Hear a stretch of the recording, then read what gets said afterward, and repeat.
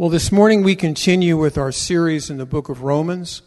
We're continuing with this section, which is called, What About Israel? This morning we'll be looking at Romans 9, verses 6 to 13. Romans 9, verses 6 to 13.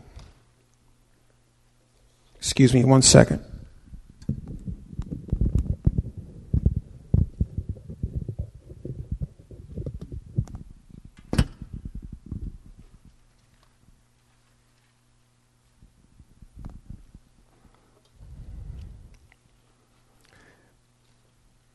But it is not that the word of God has taken no effect. For they are not all Israel who are of Israel, nor are they all children, because they are the seed of Abraham. But in Isaac your seed shall be called. That is, those who are the children of the flesh, these are not the children of God, but the children of the promise are counted as the seed. For this is the word of promise. At this time I will come, and Sarah shall have a son. And not only this, but when Rebekah also had conceived by one man, even by our father Isaac, for the children not yet being born, nor having done any good or evil, that the purpose of God according to election might stand, not of works, but of him who calls, it was said to her, the older shall serve the younger. As it is written, Jacob I have loved, but Esau I have hated.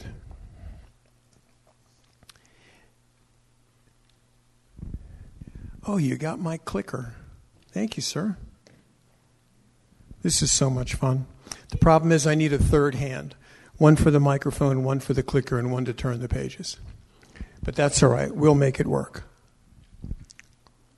Romans 9, verses 6 and 7. But it is not that the word of God has taken no effect, for they are not all Israel who are of Israel, nor are they all children, because they are the seed of Abraham. But in Isaac your seed shall be called. This can be sometimes a difficult message to give. The reason is that if it's given in the wrong way, there can be a sense of superiority involved here. No such sense is intended by me this morning. But we do have to understand God's word, we have to understand God's promise, and we have to understand God's plan. Genesis 21 verse 12 says this, But God said to Abraham, Do not let it be displeasing in your sight because of the lad or because of the bondwoman. Whatever Sarah has said to you, listen to her voice. For in Isaac your seed shall be called. In Isaac your seed shall be called. Is there anybody here this morning who understands completely and totally 100% the mind and will of God? Just the fact that nobody raised their hand is a good indication that we're in the right place. His thoughts are higher than us. His understanding is higher than us. His plans, his priorities, his will, and his work are too awesome, too great, too amazing, too supernatural to be totally understood. However, they must be received. They must be accepted, and they must be understood as God's promise, which is, by the way, God's word. They are not all Israel who are of Israel, nor are they all children because they are the seed of Abraham, but in Isaac your seed shall be called.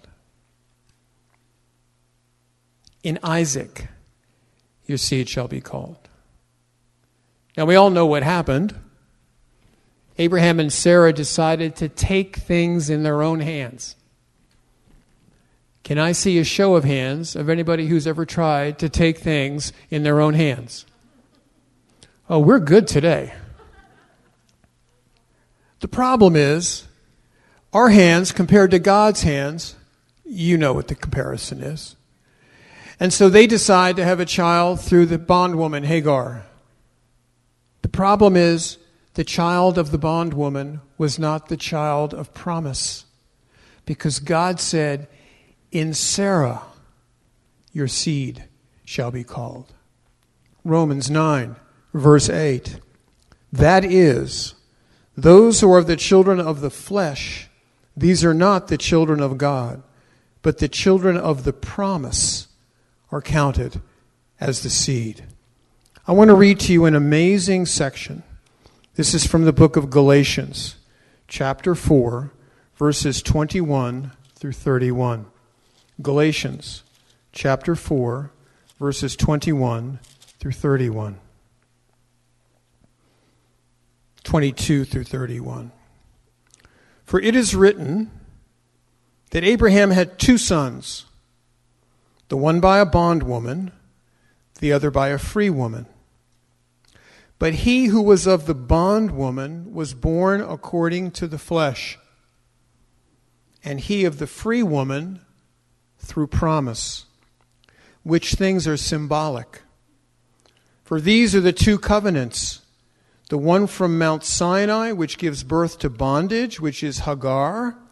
For this Hagar is Mount Sinai in Arabia and corresponds to Jerusalem, which now is and is in bondage with her children.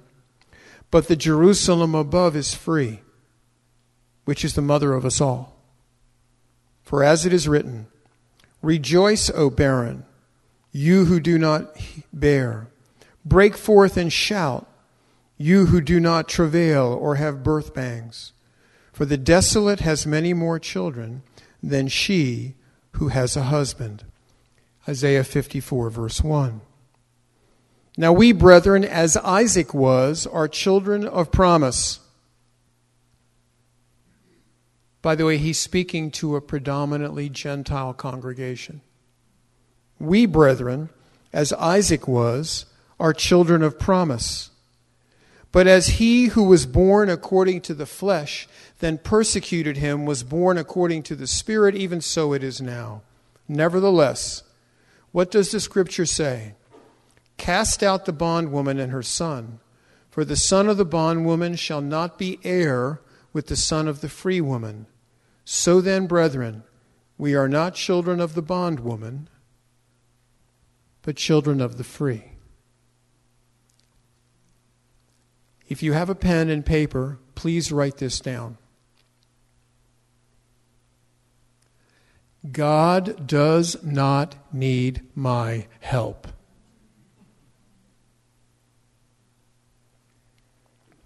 God did not need Abraham and Sarah's help through Hagar. Hagar was spiritually the mother of bondage, the mother of self-help, the mother of pull yourself up by your bootstraps, the mother of I can do it when God's not present. Sarah was the mother of promise, the mother of God's word. Romans 9:8 talks about children of the promise, not of the flesh, but of the promise. Galatians 3, verse 29 puts it this way, and if you are Messiahs, then you are Abraham's seed, an heir according to the promise. How many of us have read that verse too quickly and not thought about what it says? To understand what it says, we have to go back to the original covenant God made with Abraham. In your seed, who can finish it for me? All the nations of the world shall be blessed. You see, the blessing of the promise is available to both Jew and Gentile, but the promise itself was to Abraham, Isaac, and Jacob. That was the line of the promise. And there is no amount of replacement theology and no amount of supersessionalism in seminaries taught today that can change that truth.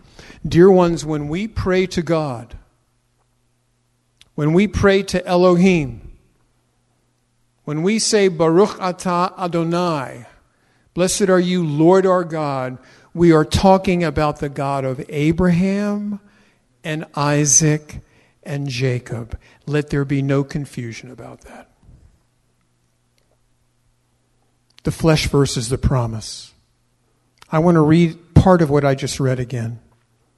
For it is written that Abraham had 2 sons, the one by a bondwoman, the other by a free woman. But he who was of the bondwoman was born according to the flesh, according to self-effort.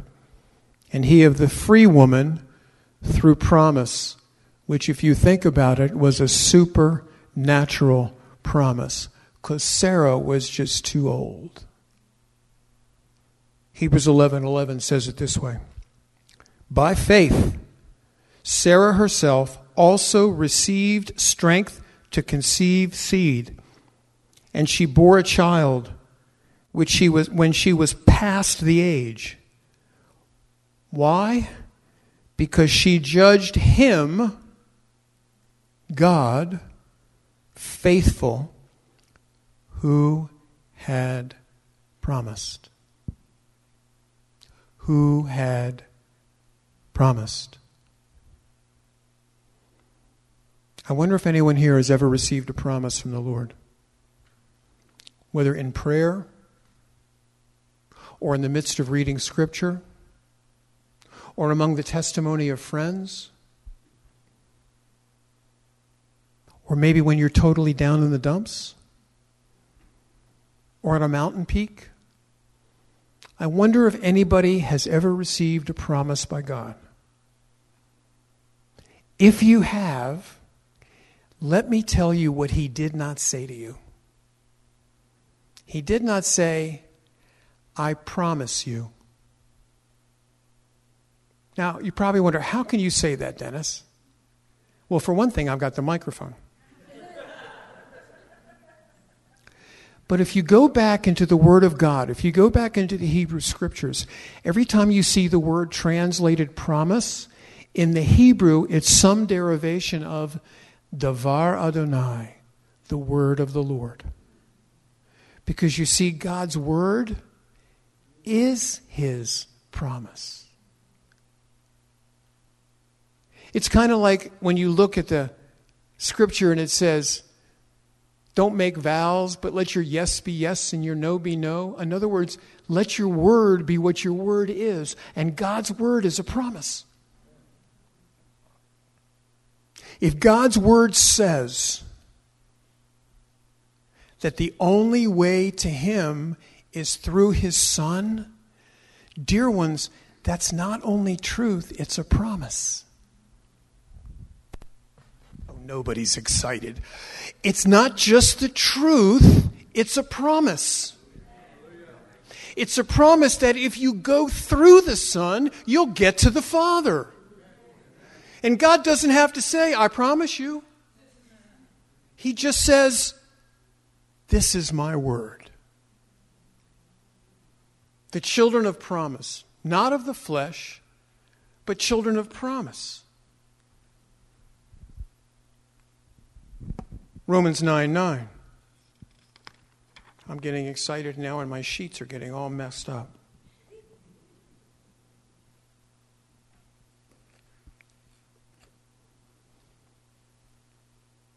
For this is the word of promise. At this time I will come, and Sarah shall have a son. What? By the way, this is the Sarah who was laughing hysterically at God. Do you remember? This could also be us, who's laughing hysterically at God when we say no one's going to be able to handle this God, and then God comes through. This is the God who is supernatural and can take care of whatever he wants to take care of, in whatever way he wants to take care of it, at whatever time he wants to take care of it, in order to bless you, because his promise to you is, I have loved you with an everlasting love. This is the God who says this is the word of promise. Genesis 18:14 says it like this, is anything too hard for the Lord? At the appointed time, God says, I will return to you. That's his promise to Sarah. According to the time of life, and Sarah shall have a son. God just made a promise to Abraham. Sarah shall have a son. Barren Sarah shall have a son. Untrusting Abraham and Sarah shall have a son. Despite what they did, God's plan was going to happen. Why? Because God made a promise. You shall have a son at my appointed time and in my appointed place. Romans 9:10. And not only this. Don't you love it when you read something like that in Scripture? It's like, Popeil pocket fishermen. Everybody remember Popeil pocket fishermen? And not only that, but if you buy now, you get 2. Just pay additional shipping. And not only this, Romans 9:10. But when Rebekah also had conceived by one man, even by our father Isaac. You see, the promise of the seed went from Abraham to Isaac and to Jacob. This was the line of promise. Both as seen in the Hebrew Scriptures and as seen here in the New Testament Scriptures. God's covenant to Abraham was repeated to Isaac and to only one other person, Jacob. The Abrahamic covenant was a covenant that went from Abraham to Isaac to Jacob. That was the promised line. That was the promised seed. And verse 11 says, the children not yet being born, nor having done any good or evil, nor having done any good or evil. If you've ever heard a teaching that said that Esau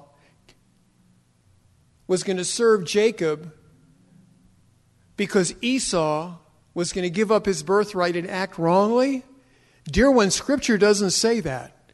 Scripture says before any good or evil was done, that the purpose of God, according to election, might stand, not of works, but of him who calls. Not of works, but of him who calls. And the Lord said to her, this is God speaking to Rebekah now, 2 nations are in your womb. Please listen to the words.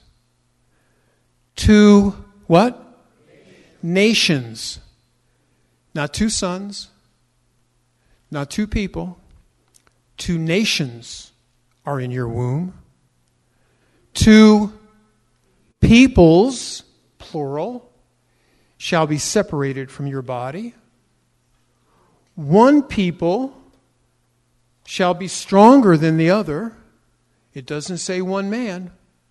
1 people shall be stronger than the other, and the older shall serve the younger. It's only in this last sentence that we get a singular pronoun. People miss this point, and it's very important to understand when we get to the next verse.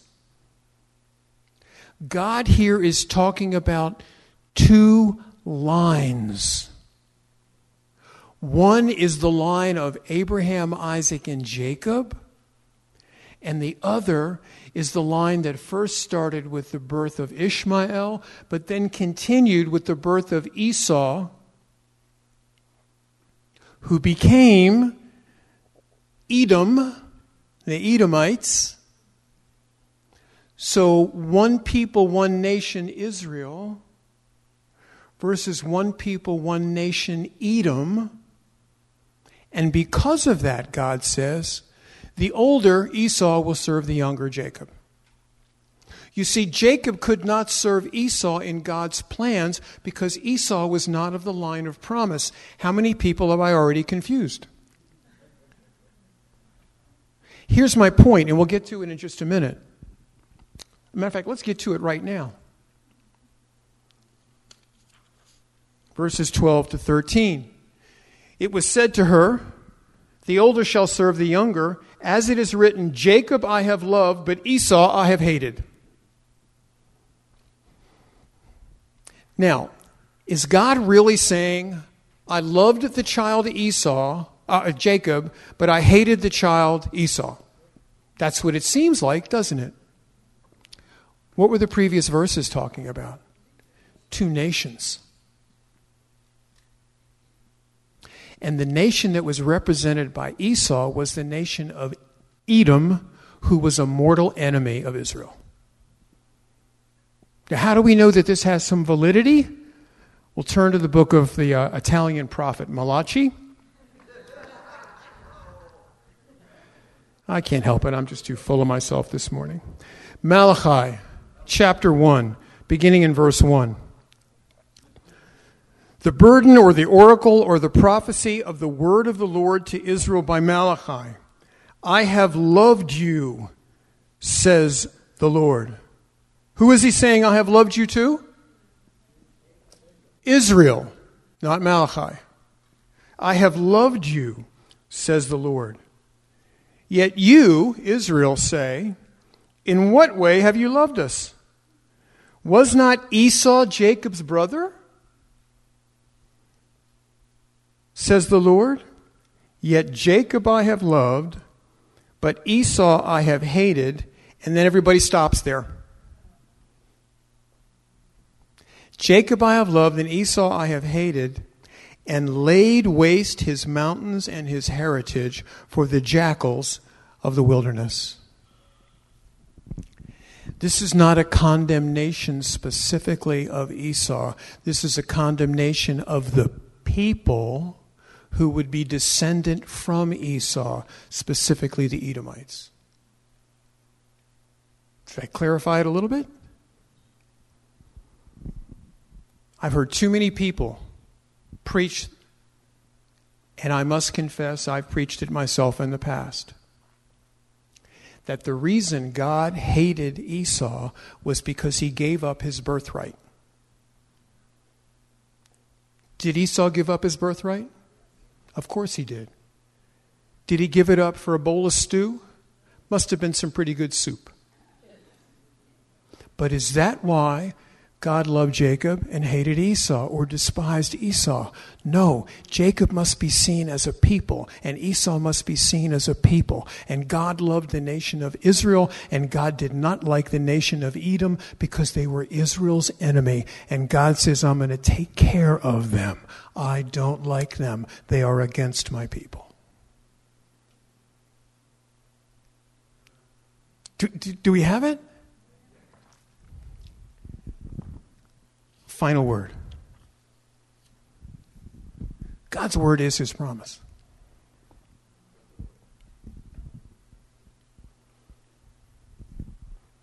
God's word is his promise. God's word is his promise. God's word. God's word. If God says it, it's true. If God prophesies it to come, it will happen. If God speaks to you in a still small voice, in the middle of a night, or in the middle of the metro station downtown, it's his word and it's his promise to you.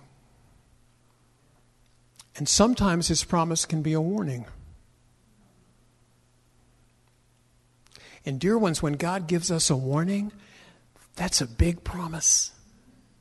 Because it says, don't go there. If you do, I promise this will happen. I've been there. I got the t-shirt. I've worn that t-shirt out.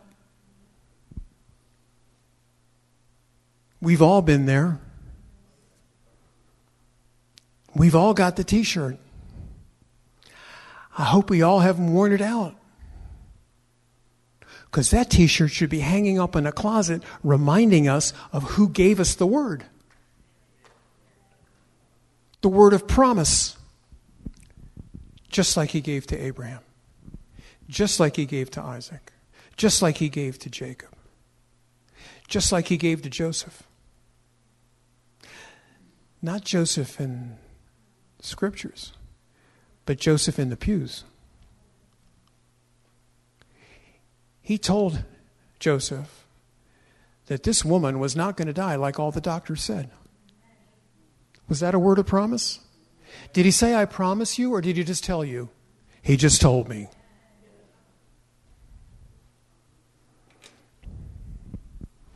I find, this is not in my notes, but it's all of a sudden in my head.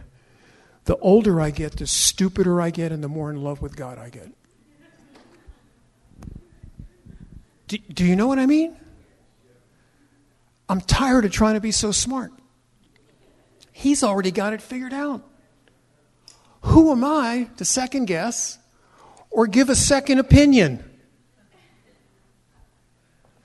God is not some great mental, spiritual, soulful surgeon up in the sky that's looking for us to give him second opinions.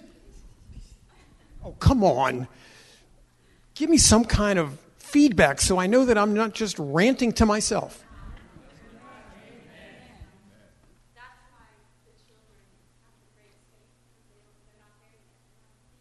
Amen. And here's what's neat about getting more and more stupid. I don't have to worry about it. Because you're still listening to me. What does that make you?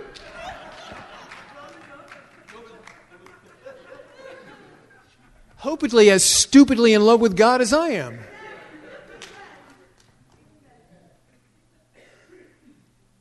We come up here in the morning and we pray before services. How many of you see us pray before services? How many of you see us pray and still sit back there?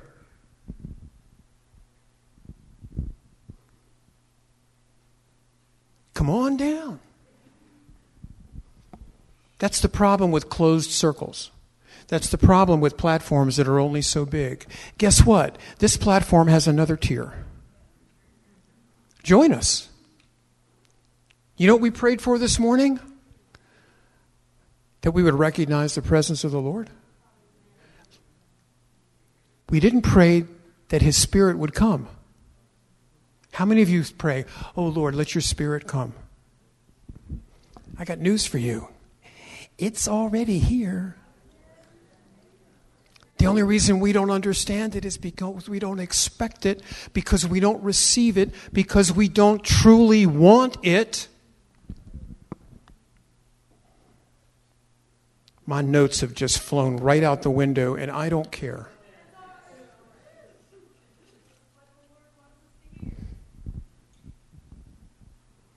This is to be a house of prayer for all nations. And we got a bunch of them represented here. This is to be a house of witness. That when a newcomer comes in, they smile. They join in the worship. Do you know why? Because the Spirit's here, not because we're so great. See, you thought what I was going to say. They smile because it's such a wonderful place to be. The only reason it's a wonderful place to be is because He's here. And the only reason He's here and ever present is because we expect Him to be here and ever present. And the only reason that some places He doesn't seem to show up,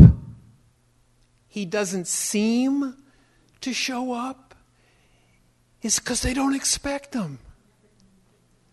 Wouldn't it be amazing? Wouldn't it be amazing if one day this sanctuary was filled with a cloud and we couldn't even speak?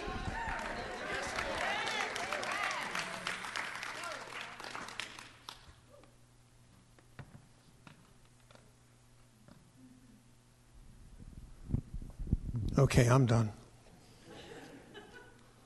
Abba, Father, how awesome and amazing You are.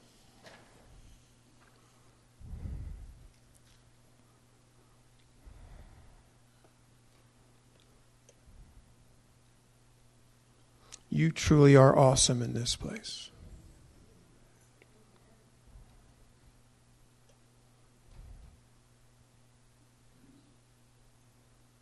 May we recognize that our personal limitations are not hindrances to a relationship with you. No, Father, they are all the more an invitation to a relationship with you. For when we are weak, you are strong. When we're in trouble, you're the solution. When we're sick, you're the healer. When we're broke, you're the bank. But most importantly, Father, when we're worshipful,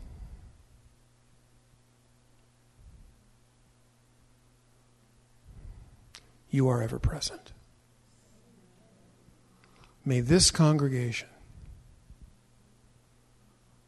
always understand that fact.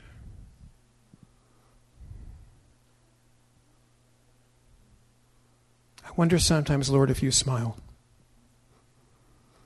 If you do, I think it's when we worship you, and not because you're prideful. It's because you're worthy.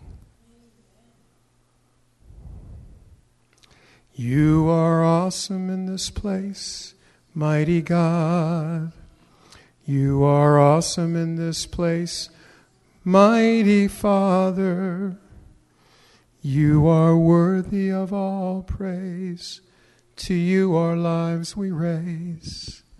You are awesome in this place, mighty God.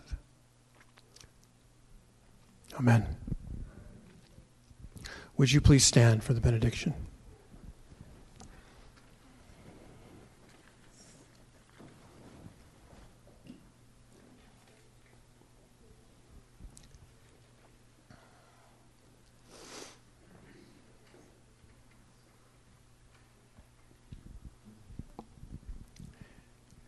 May the Lord bless and keep you. May his grace and his face shine upon you. May the Lord lift up his countenance upon you and give you peace, and give you peace.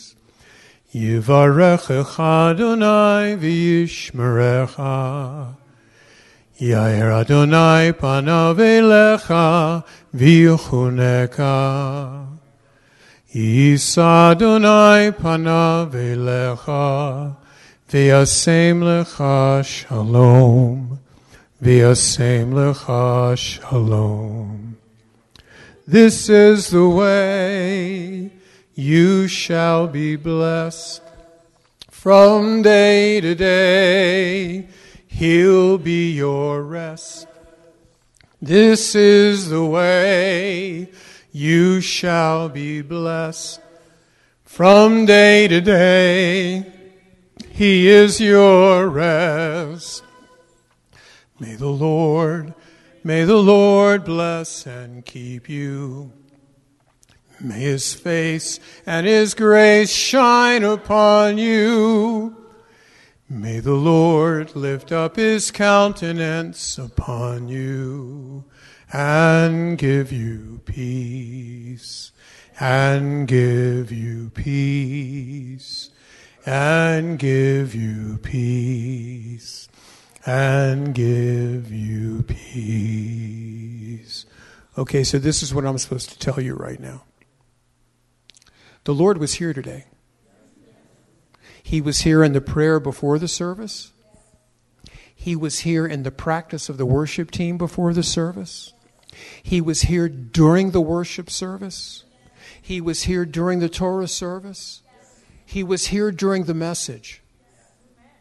And the Lord would have me say this to you. Evangelism isn't just going out into the street with a tract. Evangelism is inviting people you know to witness the presence of the Lord.